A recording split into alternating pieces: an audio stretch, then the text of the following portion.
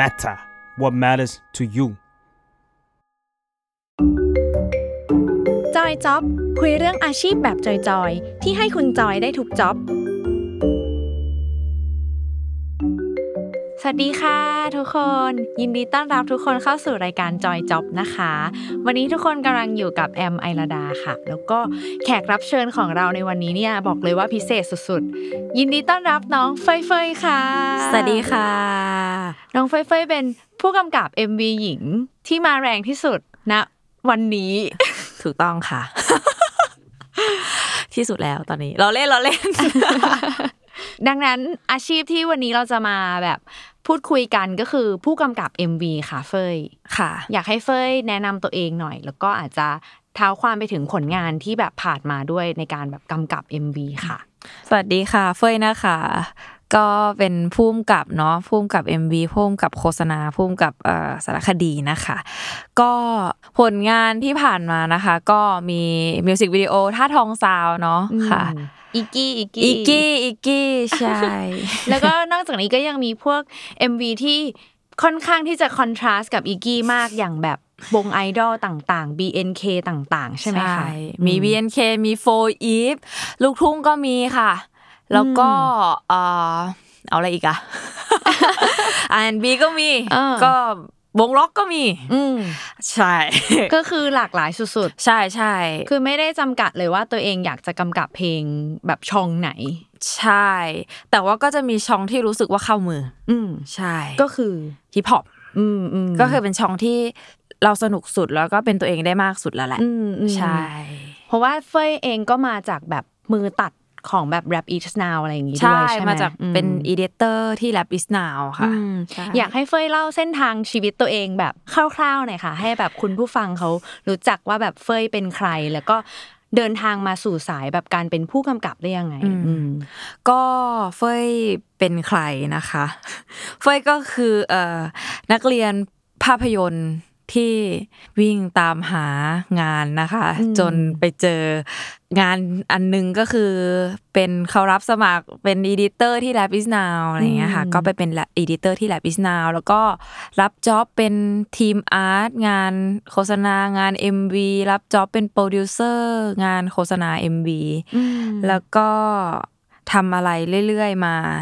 แล้วก็จากเป็นอีดิเตอร์ Rap Is Now ก็แบบผันตัวมาเป็นครีเอทีฟที่ Rap Is Now อะไรเงี้ยก็คือเลื่อนขั้นเรียกว่าเลื่อนขั้นละกัน อะไรอย่างงั้นใช่ค่ะเป็นครีเอทีฟไดเรคเตอร์ที่ Rap Is Now อะไรเงี้ยใช่แล้วก็ลาออกจาก Rap Is Now ค่ะเป็นตอนนี้ก็เป็นผู้กำกับฟรีแลนซ์งั้นอยากให้เล่าหน่อยค่ะเห็นเฟยทำทุกอย่างมาหลากหลายมากในตำแหน่งแบบกองเนาะรวมถึงการแบบเป็นครีเอทีฟอะไรเงี้ยการได้ทำอะไรหลายๆอย่างมันนำมาสู่ทักษะของการมาเป็นผู้กำกับหรือผู้กำกับ MV ในแง่ไหนบ้างคะเราว่าทุกเส้นทางของการเดินมาทุกก้าวที่เดินผ่านอ่ะมันจะเก็บอะไรหลายๆอย่างมาตลอดทางโดยที่เรารู้ตัวบ้างแล้วก็ไม่รู้ตัวบ้างจนมาเป็นผลงานอย่างเช่นเวลาเราทำงานเนี่ยเราเป็นอีดิเตอร์ทีมเสื้อผ้าเราก็ทำเสื้อผ้าก็ทำโปรดิวเซอร์ก็ทำทีมอาร์ตก็ทำแต่ละสายอ่ะมันจะมีดีเทลบางอย่างวิธีคิดของการทำเสื้อผ้าวิธีคิดของทำอาร์ตวิธีคิดของการเป็นอีดิเตอร์มันก็คิดกันคนละอย่างแต่ว่ามันมีจุดมุ่งหมายเดียวกันคือหนังเรื่องเดียวกันซึ่งแต่ละดีเทลอ่ะมันข้อแรกที่ได้อ่ะคือทำให้เราอ่ะละเอียดกับการคิดแต่ละส่วนมากๆเราจะไม่ได้โฟกัสแค่การเล่าเรื่องการกำกับอย่างเดียวเราจะไปโฟกัสในดีเทลอื่นๆด้วยแม้แต่เรื่องเมเนจบางอย่างเรื่องช่วงแรกๆก็จะมีปัญหากับตัวเองว่าเฮ้ยเราเคยเป็นโปรดิวเซอร์มาก่อนอะแล้วพอเรามาเป็นไดเรคเตอร์เอาจริงโปรดิวเซอร์กับไดเรคเตอร์บางทีมันสวนทางกันเวลาทำงานเช่นเวลาเราจะทำงานแบบเฮ้ยเราคิดมานู่นนี่นั่นแต่ว่าเราจะถูกเบรกด้วยโปรดิวเซอร์ซึ่งในหัวมันมีการสวนทางกันมากแรกๆก็คิดว่ามันดีเหรอมั้งที่แบบเอ้ยเราสามารถคิดงานแล้วเราก็คิดไปด้วยว่าแบบเฮ้ยเงินมันพอไหมอันนี้คือข้อดีแต่ข้อเสียคือมันทำให้เราบักตัวเองในบางเรื่องใช่แบบ เราอาจจะพุ่งไปไม่ได้สุดหรือเปล่าเพราะเราโมแต่คิดว่ามันจะทำได้ทำไม่ได้แต่ช่วงหลังมันก็ปรับตัวได้มากขึ้นคือเราก็คิดให้เต็มสูบก่อนแล้วเราก็มาหาวิธีปรับลดแล้วมันทำให้เราไม่เสียไอเดียอะไรอย่างเงี้ยค่ะใช่ตอบตรงคำถามหรือเปล่าก็ได้รู้แหละว่าไอหน้าที่ที่เคยทำมาดีเทลต่างๆของมันอ่ะมันก็เอามาปรับใช้กับการทำงานจริงในฐานะที่วันนึงเราเป็นโปรดิวเซอร์เราก็ต้องรู้เข้าใจครีเอทีฟหรือว่าไดเรคเตอร์วันนึงที่เราเป็นไดเรคเตอร์เองก็เข้าใจหัวอกของคนเป็นโปรดิวเซอร์แล้วก็ต้องแบบประนีประนอมในงานที่ทำอะไรอย่างเงี้ยเนาะใช่ๆอยากให้เข้าสโคปของการทำ MV หน่อยค่ะ MV แรกของเฟยเป็นยังไง MV ตัวแรกไปดูได้ใน YouTube ค่ะเป็นชื่อว่า MV มีตังของยังโอมก็ MV แรกเนี่ยตอนแรกขอเท้าไปนิดนึงตอนแรกอ่ะอยากทำ personal project ของตัวเองอันนึงเพราะเราแบบเราเซียนเราอยากทำงานที่มันเป็นตัวเราเพราะว่าเราอ่ะเป็นเอดิเตอร์มาปีกว่าและเกือบ2ปีแล้วมั้งตอนนั้นแล้วเรารู้สึกว่าเราเป็นงานปลายสายเราไม่ได้คิดอะไรเลยอ่ะมันทำงานแบบก็ทำไปอะไรเงี้ยมันก็แฮปปี้นะแต่ว่าเราไม่ได้คิดอะไรเลยเรารู้สึกเราแบบอยากจะทำจนก็เลยแบบคิดว่าเป็นหนังสั้นเรื่องนึงหรือว่าเป็น MV แต่ตอนนั้นเราทำ Lab is Now ไงแล้ว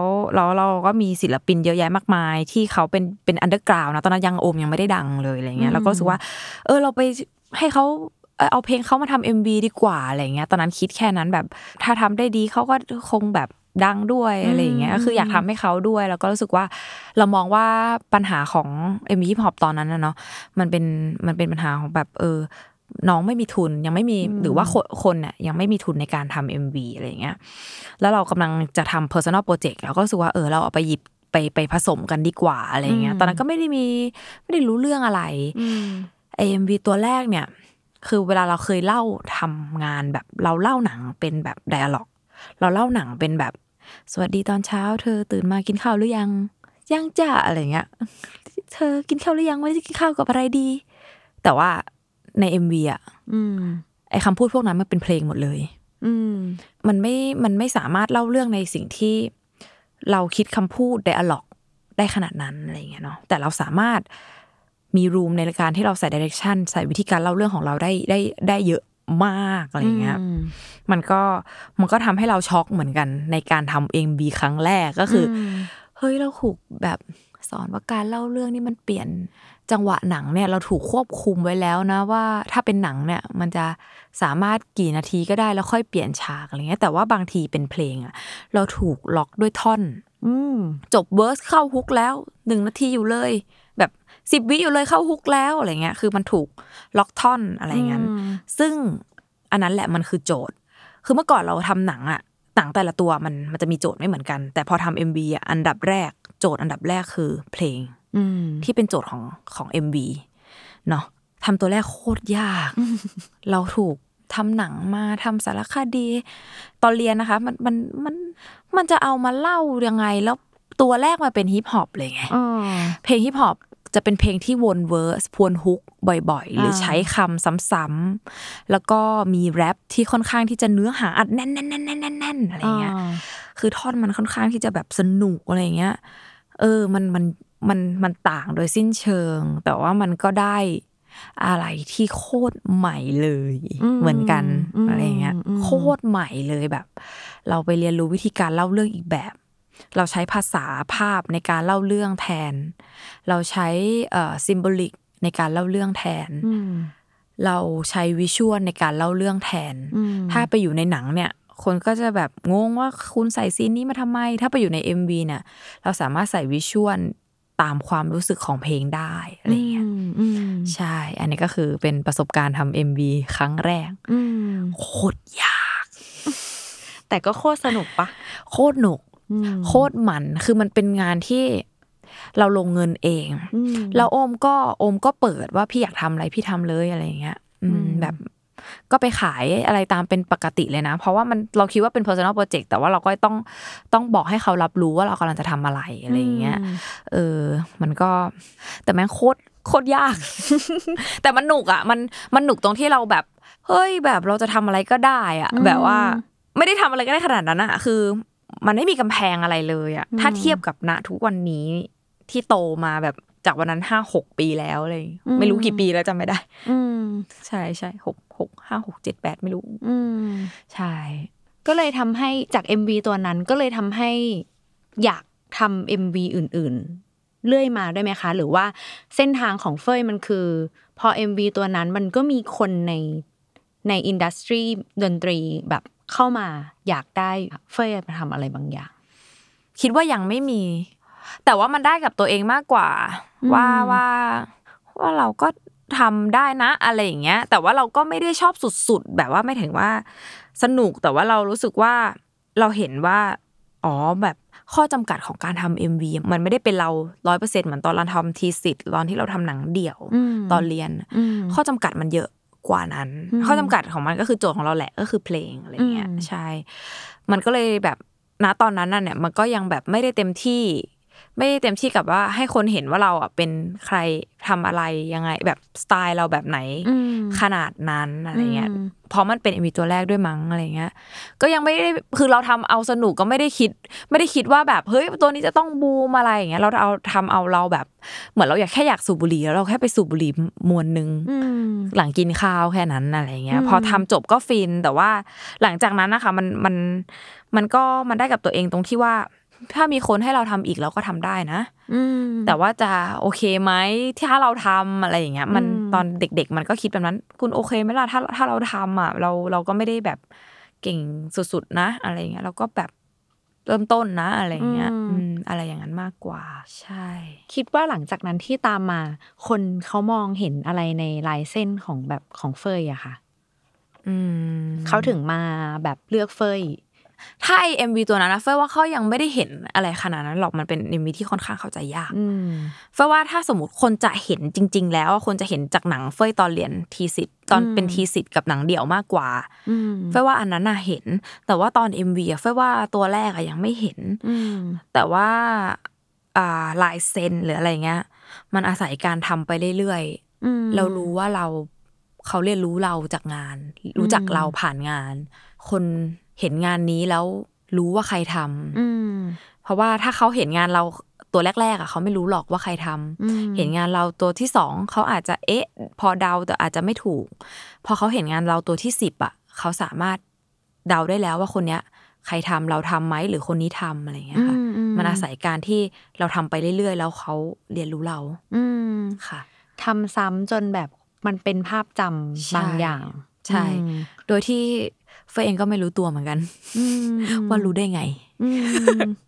ใช่ใช่อยากให้เล่าโปรเซสของการเป็นผู้กำกับ MV เนี่ยค่ะว่ามันคือการที่เรานักร้องนักดนตรีหรือค่ายเพลงมาติดต่อเฟยก็ต้องนำเสนออะไรกลับไปมันมีโปรเซสอะไรยังไงบ้างคะโปรเซสสวัสดีครับเฟยหรือเปล่าครับพอดีว่าช่วงมิถุนาถึงกรกฎามีคิวว่างไหมครับผมต้องการปล่อยเพลงในวันที่เท่านี้กรกฎาคมครับอันนี้ก็จะเป็นแบบการโทรมาครั้งแรกของแบบสมมุติค่ายหรือศิลปินอะไรเงี้ยถ้าเป็นศิลปินที่รู้จักก็จะแบบพี่ว่างเปล่าเดือนหน้าทำไรพี่อะไรอย่างงี้อันนั้นก็เป็นครั้งแรกที่เราจะได้รับสารก็คือเขามาจ้างเราแหละอะไรเงี้ยว่าเขามาจ้างเราแหละแล้วก็ดูคิวทำได้ไหมอะไรเงี้ยมันก็มีทั้งทำได้และทำไม่ได้ทำได้ก็คือคิวได้อะไรเงี้ยแล้วก็ฟังเพลงแล้วอยากทำใช่แล้วก็ปัจจัยอีกหลายๆอย่างแบบช่วงนั้นเราเซียนไหมด้วยอันนี้คือปัจจัยการทำ MV ของเฟยเองนะคะถ้าเราคืออยากทำไหมใช่ช่วงนั้นเราอาจจะไปเบิร์นเอาท์กับงานที่มันเป็นงานที่เลี้ยงชีพแล้วกันเรียกอย่างนี้เราอาจจะเบิร์นเอาท์กับงานที่เครียดอะไรเงี้ยถ้าใครเข้ามาถูกจังหวะก็อาจจะแบบเฮ้ยยุ่งแค่ไหนขอสักตัวอะไรอย่างนี้ใช่อันนี้ก็คือจะเป็นปัจจัยสำหรับการรับงานพอรับงานเสร็จก็ฟังเพลงค่ะเขาก็ให้เพลงมาฟังเพลงคิดทรีทเมนต์ค่ะส่วนใหญ่ถ้า MV นะคะส่วนใหญ่ละกันมันก็จะมีบางที่ที่เขาจะมีโจทย์บางอย่างมาให้ว่าแบบตัวนี้อยากให้เป็นแบบนั้นนะอยากให้เป็นแบบนี้แต่ส่วนใหญ่อ่ะจะไม่มีโจทย์ แบบพี่เข้าหาเฟยละกันอะไรเงี้ยจะไม่มีโจทย์แบบให้โจทย์มาเป็นเพลงแล้วก็กว้างๆมาเลยกว้างๆให้เป็นเพลงมาเลยแล้วก็เอาทรีทเมนต์มาเสนอแล้วก็อาจจะมีโจทย์หรือว่าโจทย์เล็กๆว่าวงเนี้ยเขากำลังจะอยากไปตีคนที่เป็นเด็กหน่อยอะไรสมมุติอยากไปตีฮิปฮอปหน่อยอะไรเงี้ยเขาก็จะมีโจทย์เป็นกว้างๆให้เราคอนเซปต์แบบไกลๆใช่แล้วก็ให้เราไปตีความดีของการทำ MV สำหรับชาวโปรดักชันคือพอโจทย์ที่กว้างแปลว่าเราสามารถทำอะไรที่มันกว้างได้หมายถึงคิดกว้างๆได้กรอบมันไม่แคบใช่ก็พอแบบได้เพลงอะไรมาปุ๊บก็ทำทรีทเมนต์ขายใช่ทรีทเมนต์ก็คือทำเรื่องสั้นใครอะไรที่ไหนอะไรก็คือพล็อตแล้วก็ทำเหมือนแบบเรื่องสั้นว่ามันมีอะไรบ้างท่อนเพลงนี้ร้องสมมติอินโทรเราจะเล่าอะไรบ้างเหตุการณ์อะไรเกิดขึ้นบ้างหรือว่าภาพแบบไหนบ้างช่วงเวอร์ส1หนังจะเล่าอะไรต่อ MV จะเล่าอะไรต่อเล่าเป็นวิชวลไหมหรือว่าเล่าว่าตัวละครที่1แบบชื่ออะไรอย่างเงี้ยเข้าฮุกจะเล่ายังไงตัวนี้ควรจะมีลายซิงค์ไหมลายซิงค์ก็คือท่อนร้องของนักร้องอะไรเงี้ยก็คือก็คิดแตกยอดมาเลยว่าแตกยอดตามโครงสร้างของเพลงเลยค่ะแปลว่าละเอียดมากเลยใช่ในการที่จะไปขายลูกค้าสักทีนึงใช่คือการขายเวลาทำคีโนตเฟยจะทำคีโนตหรือ presentation นะคะPowerPoint แล้วกันเขาเรียก PowerPoint keynote presentation เนี่ยตอนที่เฟยทำ presentation ก็คือต้องทำ presentation ให้รู้สึกว่าเหมือนดูหนังอยู่ผ่านตัว presentation นั้นอะไรเงี้ยก็คือต้องให้เขาเข้าใจแหละว่าเราจะเล่าเรื่องอะไรใช่คอนเซปต์เป็นยังไงเรื่องเป็นยังไง mood and tone โดยรวมเป็นยังไงให้เห็นภาพขายเนี่ยขั้นตอนเนี่ยมันก็แล้วแต่ว่ามันจะอยากขายกี่ขั้นตอนละกันครั้งแรกก็คือขายเรื่องพอขายเรื่องปุ๊บลูกค้าโอเคศิลปินโอเคเราไปต่อกันที่เราไปหานักแสดงเสื้อผ้าใดๆเนี่ยสักแสดงเสื้อผ้า reference make up แล้วก็ reference เสื้อผ้า reference art location box shot ก็คือทำก็มีการบ้านทุกอย่างก็ไปขายอีกทีนึงอะไรอย่างเงี้ยแล้วก็เริ่มถ่ายทำจนถึงกับตัดต่อทำสีใส่วิชวลเอฟเฟกต์แล้วก็จบงานอะไรอย่างเงี้ยค่ะซึ่งเฟยเป็นทุกอย่างเลยไหมคะที่ว่ามานั้นไม่ได้เป็นทุกอย่าง มีวันนี้ได้เพราะทีมที่ดีค่ะ คือไม่ได้เป็นทุกอย่างแต่ว่าเราส่วนใหญ่เราจะแบบเป็นตรงกลางของการทำงานละกันว่าเราก็คิดงานมาแล้วก็โยนคอนเซปต์ให้ทีมเสื้อผ้าโยนคอนเซปต์ให้กับทีมอาร์ตโยนคอนเซปต์ให้กับแต่ละทีมละกันให้เขาไป develop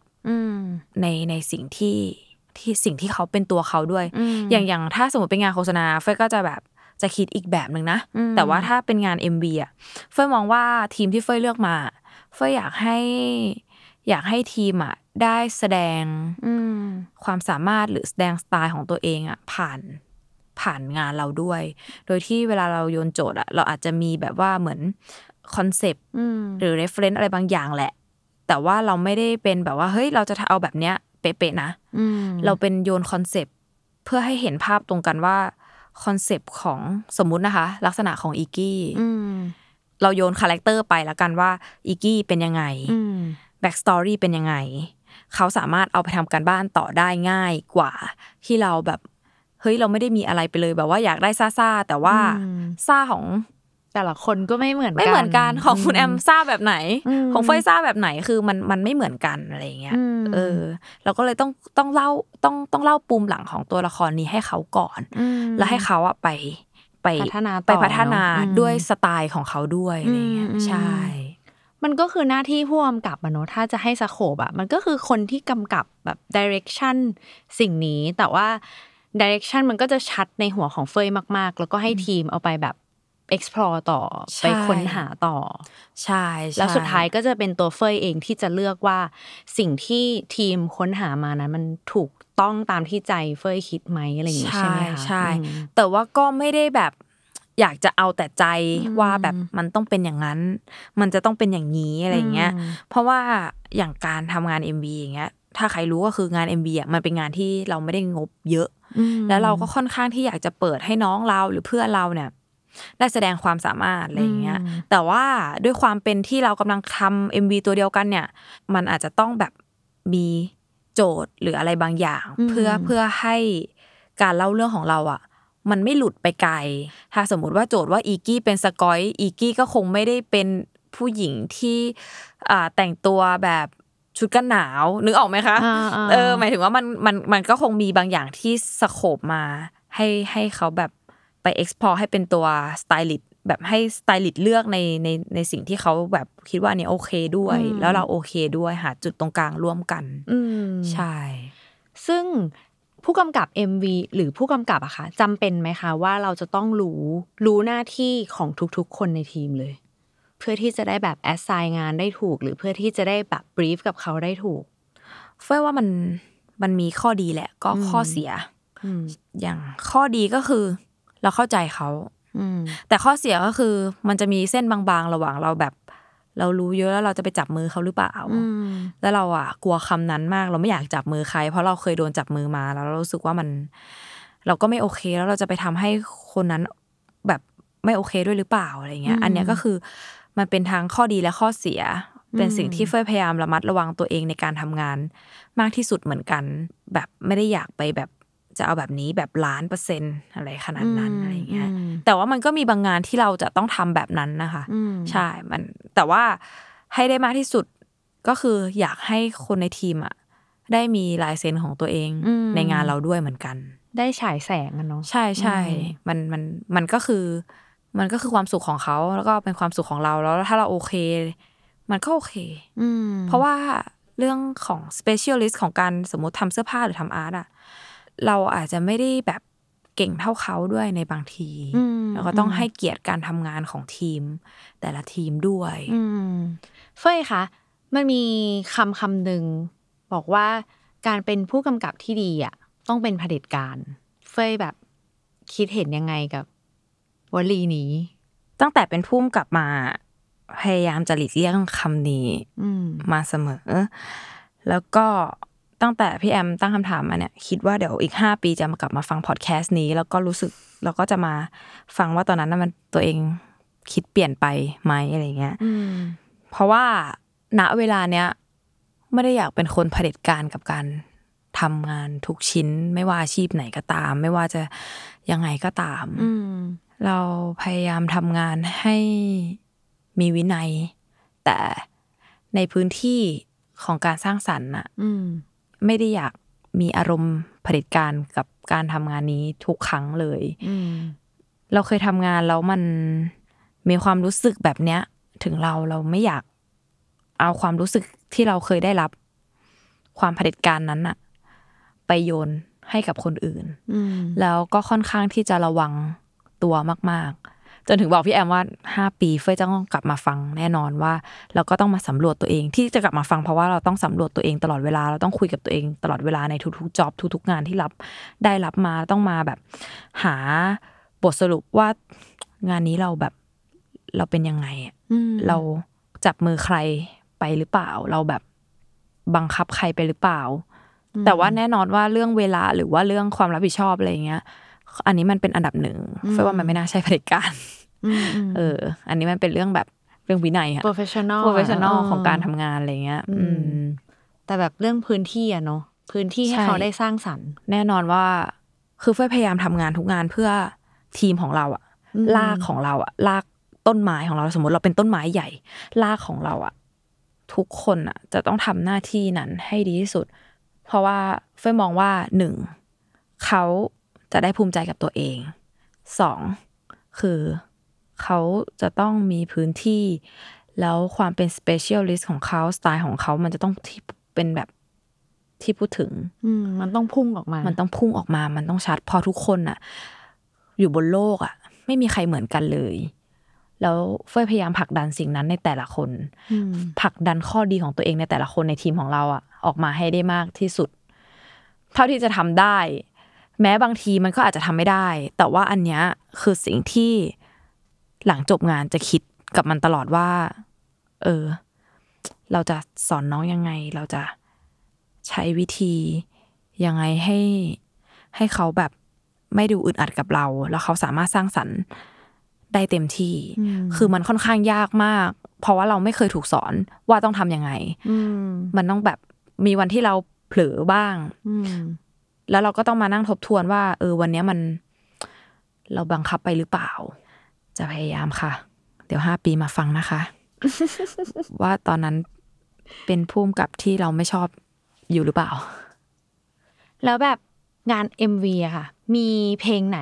หรือมีงานไหนที่ไม่ทำเลยหรือแชร์ประสบการณ์ก็ได้มันก็จะมีเพลงที่เราทำมีเพลงที่เราไม่ทำอะไรเงี้ยใช่ ก็ลูกค้าฟังอยู่ไหมคะ ปิดหูนะคะปิดหูนะคะล้อเล่นก็คือเอางี้ถ้าลูกค้าฟังอยู่ล้อเล่นค่ะ ก็อย่างงี้ค่ะก็คือเวลาอย่างที่เฟยบอกเวลารับงานอ่ะเฟยก็จะมีปัจจัยหลายๆอย่างปัจจัยแบบเรื่องตอนนั้นน่ะมันตัวเองอยากทำหรือเปล่าแบบแค่ตัวเองเลยนะคะไม่มีใครเป็นปัจจัยเลยไม่ใช่ศิลปินไม่ใช่เลยว่าแค่ตัวเองเนี่ยเราเซียนพอหรือเปล่าแล้วก็เป็นแบบเป็นแนวเพลงที่เราอยากทำณตอนนี้หรือเปล่าคือมันเป็นอารมณ์ล้วนๆนะคะอะไรคือเวลาเฟยรับงานบางทีมันอารมณ์นะถ้า MV อ่ะมันอารมณ์ล้วนๆว่าอยากทำหรือเปล่าตอนนั้นมีตังค์ใช้ไหม มันก็มีหลายอย่างนึกออกปะแต่ว่ามันก็มีงานที่เราอ่ะไม่ได้ทำถ้าไม่ได้ทำมันก็จะมีหลายเหตุผลเหมือนกันแต่ว่าเหตุผลที่แบบเฮ้ยเราแบบสมมติเราว่างอยู่แล้วเราไม่รับทำละกันก็คือเป็นงานที่เรารู้สึกว่ามันไม่รู้จะทำอะไรอ่ะมันคิดไม่ออกเป็นงานที่เราฟังเพลงแล้วเราคิดไม่ออกแล้วมันมีสมมุติเป็นงานที่มีเพลงมาแล้วเราคิดว่าพอเราคิดแค่คร่าวๆนะคะมันไม่ออกแล้วมันก็ไม่ได้คิดว่ามันไม่น่าจะทำแล้วออกมาดีขนาดนั้นอะไรเงี้ยอันเนี้ยก็จะเป็นปัจจัยที่ทำให้ไม่รับงานเพราะว่าไม่ชอบเพลงนะคะแต่มันเป็นแบบคือเคยเชื่อเรื่องDNA ของเพลงกับผู้กำกับไหมคะหรือ DNA ของคนกับงานไหมอะไรเงี้ยคือมันเป็นอย่างนั้นคือถ้าเรามี DNA อันไหนที่มันใกล้เคียงกับเพลงนั้น DNA ที่ใกล้เคียงกับศิลปินท่านนั้นท่านเนี้ย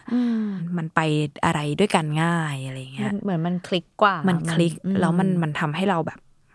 มันไปด้วยกันได้ใช่แต่ว่ามันก็มีอะไรที่เราแบบอันนี้ไม่ได้จริงๆด้วยเหตุผลเพราะว่ามันคิดไม่ออกจริงๆอ่ะเรารู้เลยว่าทำออกมามันก็เป็นประมาณเนี้ยสมมุติว่ามีโจทย์มาแบบเนี้ยเขาอยากให้มันเป็นแบบเนี้ยแล้วเราก็ตั้งคำถามว่าอ้าวก็เอาแบบนี้เลยสิมันชัดมาแล้วอะไรเงี้ยมันชัดมาแล้วอะไรอย่างเงี้ยแล้ว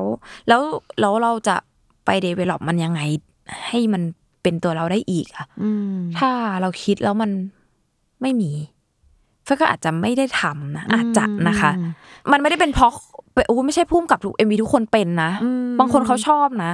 แต่ว่าแค่เฟยคนเดียวที่มันอาจจะแบบเรื่องมากหรือเปล่าอะไรเงี้ยมัน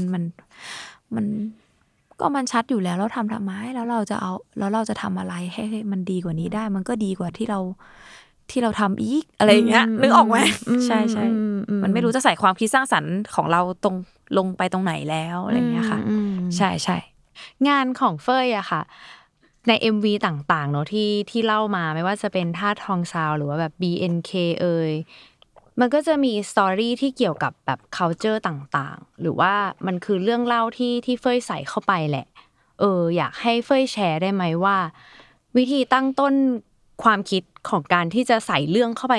ในแต่ละเพลงอ่ะมันเกิดจากอะไรแบบมันเกิดจากปิ๊งขึ้นมาเลยแบบฟังเพลงแล้วปิ๊งสถานการณ์นี้ขึ้นมาเลยหรือว่ามันเกิดจากการที่เรารีเสิร์ชทำอะไรบางอย่างเพื่อหาสตอรี่ของมันเฟยคิดอยู่แล้วว่าต้องมีคนมาถามอันนี้กับเฟย คือเอางี้คิดอยู่แล้วที่พูดคำนี้เพราะว่าพยายามหาคำตอบตัวเองเหมือนกันเพราะว่าถ้าไม่ได้คิดมาเลยจะบอกว่าไม่รู้เลยค่ะมันค่อนข้างที่จะแบบไม่รู้ตัวว่าเราคิดแบบนี้เลยจนแบบต้องตั้งคำถามกับตัวเองไว้ก่อนว่าจะมีคนมาถามแบบนี้มึงมีคำตอบให้เขาไหมเนี่ยนึกออกไหม ก็เลยแบบว่าก็เลยพยายามว่าแล้วมันมาจากไหนอะไรเงี้ยคืออะไรแบบเนี้ยเฟยพยายามหาคำตอบแต่เฟยจะพูดไปเรื่อยๆนะไม่รู้ว่าแบบมันจะได้คำตอบไหมก็คือคิดว่าคือเวลาเฟยทำงานเฟยอาจจะเอาเรื่องใกล้ตัว ที่เจออะมาทำงานเพราะว่าแบบไม่รู้ว่าจะแบบเราจะไปสนิทกับสิ่งนั้นได้ยังไงถ้าเราไม่สัมผัสมันใช่สิ่งนั้นแหละเฟยว่าเฟยเอาเรื่องแบบที่เราสัมผัสได้อะมาเป็น reference งานมันเริ่มต้นจากแบบตอนเรียนละกันคุณครูให้ทำหนังมันยากมากเลยกับการที่จะทำหนังเรื่องนึงแล้วสมัยนั้นมันไม่มี Google เข้าอินเทอร์เน็ตดูหนังต้องไปซื้อหนังอินดี้แล้วก็ไม่ก็สั่ง DVD can file อะไรอย่างเงี้ยเข้ามาดูแบบเอามาดูว่าเขาทำหนังอะไรยังไงเพราะว่าแล้วก็ดูหนังแบบสมมติหนังแมสแล้วก็ดูไปดูหนังอินดี้อะไรอย่างเงี้ยคือมันก็ดูแล้วก็ไม่ได้อยากจะเอามาทำอะไรขนาดนั้นเพราะว่ามันต้องทำหนังของตัวเองแล้วก็ไม่ได้อยากจะเอามาเป็น reference การที่ทุกวันนี้มันมี Google มันมี Vimeo มันมี Pinterest ให้เราดูหนังของคนที่เยอะแยะมากมายมหาศาลเป็น reference อะไรเงี้ยตอนนั้นคือมันไม่มีแล้วเราต้องค้นหาตัวเองว่าเราจะทำหนังอะไรแล้วมันเริ่มค้นหาตั้งแต่ตอนทำหนังเดี่ยวครั้งแรกกำกับหนังครั้งแรกในชีวิตอะค่ะมันต้องทำหนังเราต้องอยู่กับเรื่องนั้น1 เทอมแล้วเราก็คิดว่าสมัยเด็กอะเนาะเราจะไปทำหนังอะไรที่อยู่กับมันได้1 เทอมแล้วเราไม่เบื่อมันบ้างปะเหมือนโปรเจกต์นึงอะต้องอินกับมันมากนะเราก็เริ่มค้นหาตัวเองแล้วว่าเราจะทำอะไรที่เรารู้สึกว่าอินแล้วก็ทำกับมันให้ได้เราจะคิดงานนี้ให้ออกแล้วถ่ายทำมันได้ตัดต่อมันด้วยความอิน100%มันก็เลยเริ่มจากตรงนั้นที่เราได้ค้นหาตัวเองทำทีสิทธ์เหมือนกันทำทีสิทธ์โปรเจกต์ยาวปีนึงอะไรเงี้ยค่ะมันก็เริ่มค้นหาตัวเองว่าเรื่องอะไรที่เราอินอะไรเงี้ยจากนั้นมันเริ่มกลายเป็นนิสัยของการทำงานว่าถ้าเราจะทำงานชิ้นนึงเราอาจจะต้องแบบใช้เรื่องที่เราต้องสัมผัสมันได้ก่อนจับต้องมันได้ด้วยเราถึงจะดีเทลกับมันได้ดีอะไรเงี้ยแต่ว่าพอโตมามันไม่ได้เป็นซะทุกเรื่องนะคะมันก็จะมีงานที่มันไม่เหมือนตอนเด็กที่อะไรพวกนั้นเฟยเรียกได้ว่ามันเป็นงานที่มันเป็นตัวเองได้เกือบ 100% แต่ว่าพอโตมาเนี่ยปัจจัยมันเยอะลูกค้าปัจจัยของหลายๆอย่างที่มันเป็นโจทย์ของเราอ่ะมันอาจจะไม่ต้องมาค้นหาตัวเองเหมือนตอนเด็กๆแล้วมันโตมันรู้แล้วมันทำงานตามสัญชาตญาณไปแล้วอะไรอย่างเงี้ยมันก็เลยแบบมันก็เลยแบบฟรีแบบเขาเรียกฟรีฟอร์มมากขึ้นแล้วยืดหยุ่นมากขึ้นแล้วก็แต่ว่ายังใช้แกนของเราอยู่คือเราจะทำ MV ที่เราจะรีเสิร์ชจากเรื่องใกล้ตัวเสมอแต่ก็อาจจะไม่ได้เป็นทุกอันแต่ว่าพยายามจะเอาเรื่องใกล้ตัวเพราะว่ามันจะทำให้เราอินและเราอินดีเทลได้สนุกมากเลยถ้าเราไม่อินปุ๊บมันไม่สนุกอะค่ะอย่างที่เฟยบอกเฟยทำ MV เพราะว่าเฟยสนุกกับมันอยากจะทำมันใช่มันหนุกอะหนุกล้วนๆแม้ตอนหลังมันจะมาพร้อมกับความหนักใจนะ ใช่มันแต่ว่าเราอยากให้เติมรสชาติความสนุกเสมอสำหรับการทำ MV อะไรอย่างเงี้ยใช่มันก็เลยเป็นเหตุผลว่าทำไมบางทีเฟยไม่รับ MV เพราะว่าบางทีเรารู้ว่าแบบมันอาจจะทำให้เราไม่สนุกก็ได้นะอะไรเงี้ยเรารู้สึกว่ามันก็อยู่ที่อารมณ์ตอนนั้นว่าเราฟังเพลงแล้วโหงานนี้มันแน่สนุกแน่พวกเราอะไรเงี้ยลุยกันเถอะอะไรเงี้ยเนื้อเพลงดนตรีมันก็น่าจะเป็นส่วนสำคัญมากๆของแบบ MV เนอะใช่เพลงเนี่ยเฟยว่ามันเป็นอันดับ1 MV มันเป็นเรื่องรองสำหรับเพลงสำหรับ MV อะไรเงี้ยแต่มันก็ช่วยสร้างอะไรบางอย่างให้กับเพลงนั้นใช่เฟยว่ามันเหมือนผงชูรสอะคือเหมือนแบบเราก็จะเห็นตาม YouTube เนาะว่าแบบทำไมเพลงนี้ไม่มี MV ยอดวิวเป็น100 ล้านก็ยังได้ถูกปะแล้วก็ทำไมเพลงเนี้ยตอนที่มี MV แล้วมันยิ่งดังอะไรอย่างเงี้ยมันก็เหมือนผงชูรสนะคะมันก็ช่วยกันอะไรอย่างเงี้ยแต่ว่าส่วนผสมหลักอ่ะเขาเรียกอะไรวัตถุดิบหลักอ่ะมันคือเพลงแหละหลายคนมากเลยที่เราแบบรู้จักหรือว่าเคยได้ยินเขาก็ที่เป็นผู้กำกับเนาะส่วนใหญ่ก็เนี่ยจะกำกับ MV เป็นแบบไซด์โปรเจกต์เป็นแบบความสนุกเป็นแพชชั่นบางอย่างเพราะว่าอะไรคะมันไม่สามารถทำเป็นอาชีพได้แบบ 100% แบบเลี้ยงชีพได้เลยเหรอหวังว่ามันจะได้ ตอบอย่างนี้แล้วกันถ้าเสียงนี้ถึงรัฐบาล อยากให้มองเห็นถึงศิลปะ ของการทำมิวสิกวิดีโอทำศิลปะผ่านภาพยนตร์เขาเรียกอะไรศิลปะผ่านวิดีโอให้มากขึ้นเพราะว่าจริงๆทุกวันนี้ค่ะมันอาจจะฝากถึงรัฐบาลอย่างเดียวไม่ได้แหละมันต้องฝากถึงกลุ่มนายทุนหรืออะไรบางอย่างด้วยคือจริงๆเราจะเห็นแหละแบบมิวสิกวิดีโอมันค่อนข้างที่จะเลี้ยงชีพไม่ได้นึกออกไหมเราเห็นกันอยู่แล้วแบบแบบว่าเฟยก็พูดด้วยว่ามันค่อนข้างที่จะยากถามว่ามันก็มีเงินที่หล่อเลี้ยงเราได้แต่ว่ามันไม่ใช่จำนวนเงินที่เราสามารถเลี้ยงดู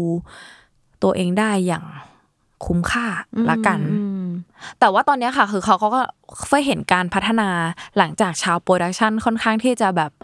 เข้มแข็งแล้วก็ลุกคือกับเหตุการณ์ที่ทำอุตสาหกรรมเพลงหรืออุตสาหกรรมดนตรีเนี่ยค่อนข้างที่จะบูมมากๆแต่ว่าทีมงานค่อนข้างที่จะบูมมากๆเลยนะช่วง2ปี3ปีที่ผ่านมาเนี่ยมันอุตสาหกรรมเพลงมันใหญ่มากๆค่ายเพลงเปิดตัวเป็น10ค่ายเลยแล้วก็สิ่งที่ตามมาคือมิวสิกวิดีโอเนี่ยมันเยอะขึ้นมากถ้าจะเห็นเนี่ยวันนึงอ่ะปล่อย5 MV ก็มีนึกออกมั้ย9 MV ก็มีเคยมีช่วงนึงนานมาแล้วอะไรอย่างเงี้ยคือมันก็เยอะตามกันแต่ว่าเงินลงทุนเนี่ยมันเท่าเดิมหรือว่าน้อยลงมันมีช่วงนึงที่มันน้อยลงเพราะว่ายิ่งเขาต้องทำ MV เยอะเขาก็ต้องลดงบด้วยอะไรอย่างเงี้ยคือเราก็เข้าใจนะว่ามันมีค่าใช้จ่ายแต่ว่าทางทีมโปรดักชันน่ะมันเป็นทีมงานปลายสายแล้วคือเราก็ต้องทำงานกับทีมของเราอย่างต่ำก็คือ30คนในทีมไม่ว่าทีมไฟทีมตัดต่ออะไรเงี้ยคือมันก็ใช้เงินที่ค่อนข้างที่จะเยอะเหมือนกันในการทำงานอะไรเงี้ยค่ะใช่ถ้าสมมติว่าแบบวันนึงเรานายทุนหรือว่ารัฐบาลได้ส่งเสริมเรื่องของการทำศิลปะบนวิดีโอมากขึ้นพัฒนาวงการมิวสิกวิดีโอให้แบบมันยิ่งใหญ่เฟื่องฟูเฟื่องเชื่อว่ามันจะมีศิลปินเกิดใหม่แล้วก็คนทำงานเบื้องหลังเกิดใหม่อีกเยอะมากเพราะว่าทุกคนเก่งมากแต่ว่าทุกคนตอนเนี้ยยังทำงานในสเกลเดิมในสเกลที่ทุกคนยังทำงานในสมมติว่าเราได้งบมาเท่านี้ทุกคนก็ยังทำงานอยู่เท่านี้มาหลายปีทั้งที่เขาควรจะได้มีเงินทุนเพิ่มขึ้นเพื่อต่อยอดความคิดเขามากขึ้นเพื่อให้ทำงานมันอาจจะไม่ได้โปรดักชันใหญ่แต่ว่าสามารถต่อยอดความคิดให้มันยิ่งใหญ่ขึ้นได้เราเฟ้ยว่าเนี้ยสำคัญแต่ว่ามันก็จะมีเดี๋ยวนี้ที่เฟ้ยบอกว่ามันจะมีบางค่ายหรือว่าบางศิลปินอ่ะเขาช่วงนี้คือเขาก็เริ่มให้เงินเยอะแหละเยอะแล้วแหละแต่มันก็เยอะไม่มันก็เขาก็เริ่มปรับตัวกันอย่างเกิร์ลกรุ๊ปเนี้ยเขาก็จะต้องให้เงินเยอะเพราะว่ามันจะมีค่าเสื้อผ้าแต่งหน้าที่มันจะเยอะกว่าศิลปินเดี่ยวๆแล้วก็อย่างเช่นหรือว่าอย่างเช่นท่าทองสาวอย่างที่ทุกคนเนี่ยเห็นได้ว่าแบบที่โอมโพสต์ว่าใช้เงินจำนวน1,200,000 บาทในการทำ MV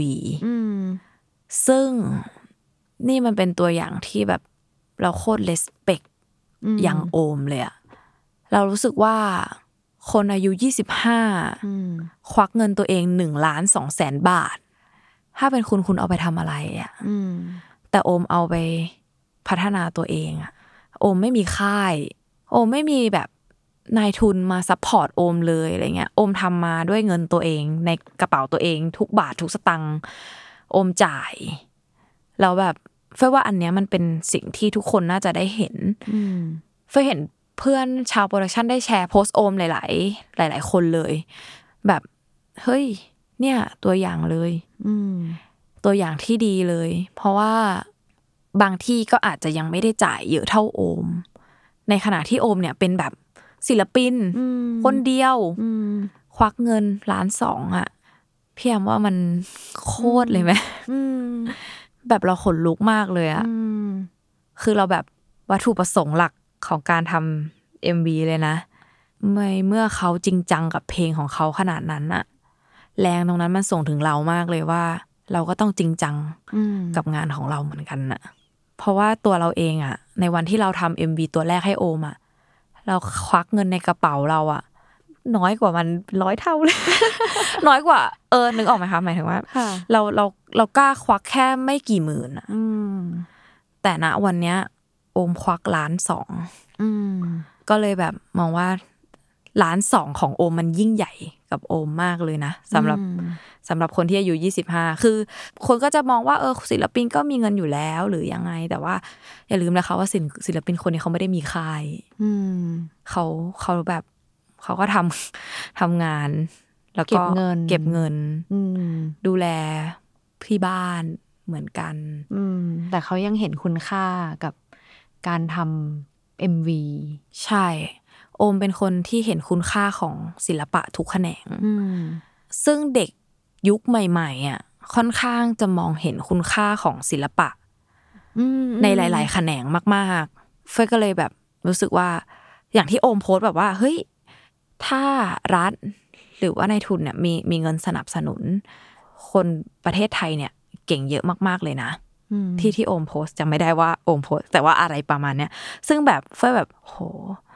agree 100%แล้วมันก็จะทำให้ผู้กำกับ MV เขาสามารถอยู่ได้ด้วยการทำอาชีพนี้เนาะใช่งั้นอยากให้เฟยฝากถึงน้องๆหน่อยค่ะที่เขามีความฝันเนาะอยากจะเป็นผู้กำกับ MV บ้างหรือว่าอยากจะเข้ามาลองชิมลางแบบทำอาชีพนี้จริงๆอะไรเงี้ยเขาควรเริ่มต้นยังไงดีคะทำเลยคือ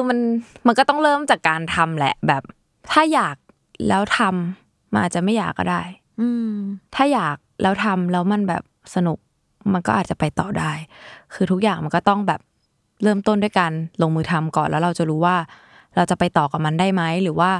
ไปทำแล้วมันรสชาตินี้ไม่อร่อยกลับไปอยู่จุดเดิมก็ได้แล้วมันก็ไม่มีอะไรเสียหายมันก็เป็นประสบการณ์ที่เราแบบแม้เราจะเสียเงินเราก็จะเป็นมันก็จะเป็นประสบการณ์ที่เราจะได้รู้ตัวเองชัดขึ้นกว่าเดิมด้วยซ้ำอะไรอย่างเงี้ยถ้าทำแล้วมันแบบโอเคอะไรอย่างเงี้ยวันนึงเราอาจจะแบบได้แบบเดินขึ้นบันไดไปอีกขั้นนึงไปทำแบบจากแบบทำ MV เฉยๆกลายเป็นอาชีพที่เราเลี้ยงครอบครัวเราได้เลยซื้อบ้านซื้อรถอะไรอย่างเงี้ยคือมันเริ่มต้นแบบสเต็ปแรกมันก็คือทำแล้วก็ค่อยว่ากันว่าแบบชอบไม่ชอบโอเคค่ะก็สำหรับวันนี้ก็ขอบคุณน้องเฟยมากที่มาแชร์อาชีพการเป็นผู้กำกับ MV ให้กับเราฟังเนาะมีแบบเบื้องลึกเบื้องหลังของการทำงานแล้วก็ได้เห็นอะไรมากขึ้นขอบคุณเฟยมากค่ะก็อยากให้เฟยขายตัวเองกับคุณผู้ฟังหน่อยละกันค่ะว่าจะติดตามเฟยได้ที่ไหนบ้างเล่เข้ามาจ้าเล่เข้ามา ก็เฟยไม่รู้จะเดี๋ยวนะทำไม่เป็นเดี๋ยวนะ ก็ IG ก็ได้ค่ะเฟย12345ค่ะก็ไปติดตามผลงานปกติเฟยก็จะลงผลงานผ่าน IG แล้วก็ไปดู Vimeo ได้หรือว่าจริงๆถ้าดู IG ก็อาจจะจบกว่าเพราะว่าจริงๆถ้าอยากดูงานอย่างเดียวก็ไม่แนะนำค่ะดูชีวิตด้วยจะได้รู้ว่างานเป็นอย่างนี้เพราะอะไรค่ะค่ะงั้นวันนี้ก็ขอบคุณเฟยมากที่เข้ามาแชร์อาชีพของตัวเองเนอะแล้วก็ประสบการณ์การทำงานเป็นผู้กำกับ NB ตอนหน้าจะไปพบกับใครก็ขอให้ทุกคนติดตามรายการจอยจ็อบไว้ด้วยค่ะขอบคุณค่ะขอบคุณค่ะสวัสดีค่ะ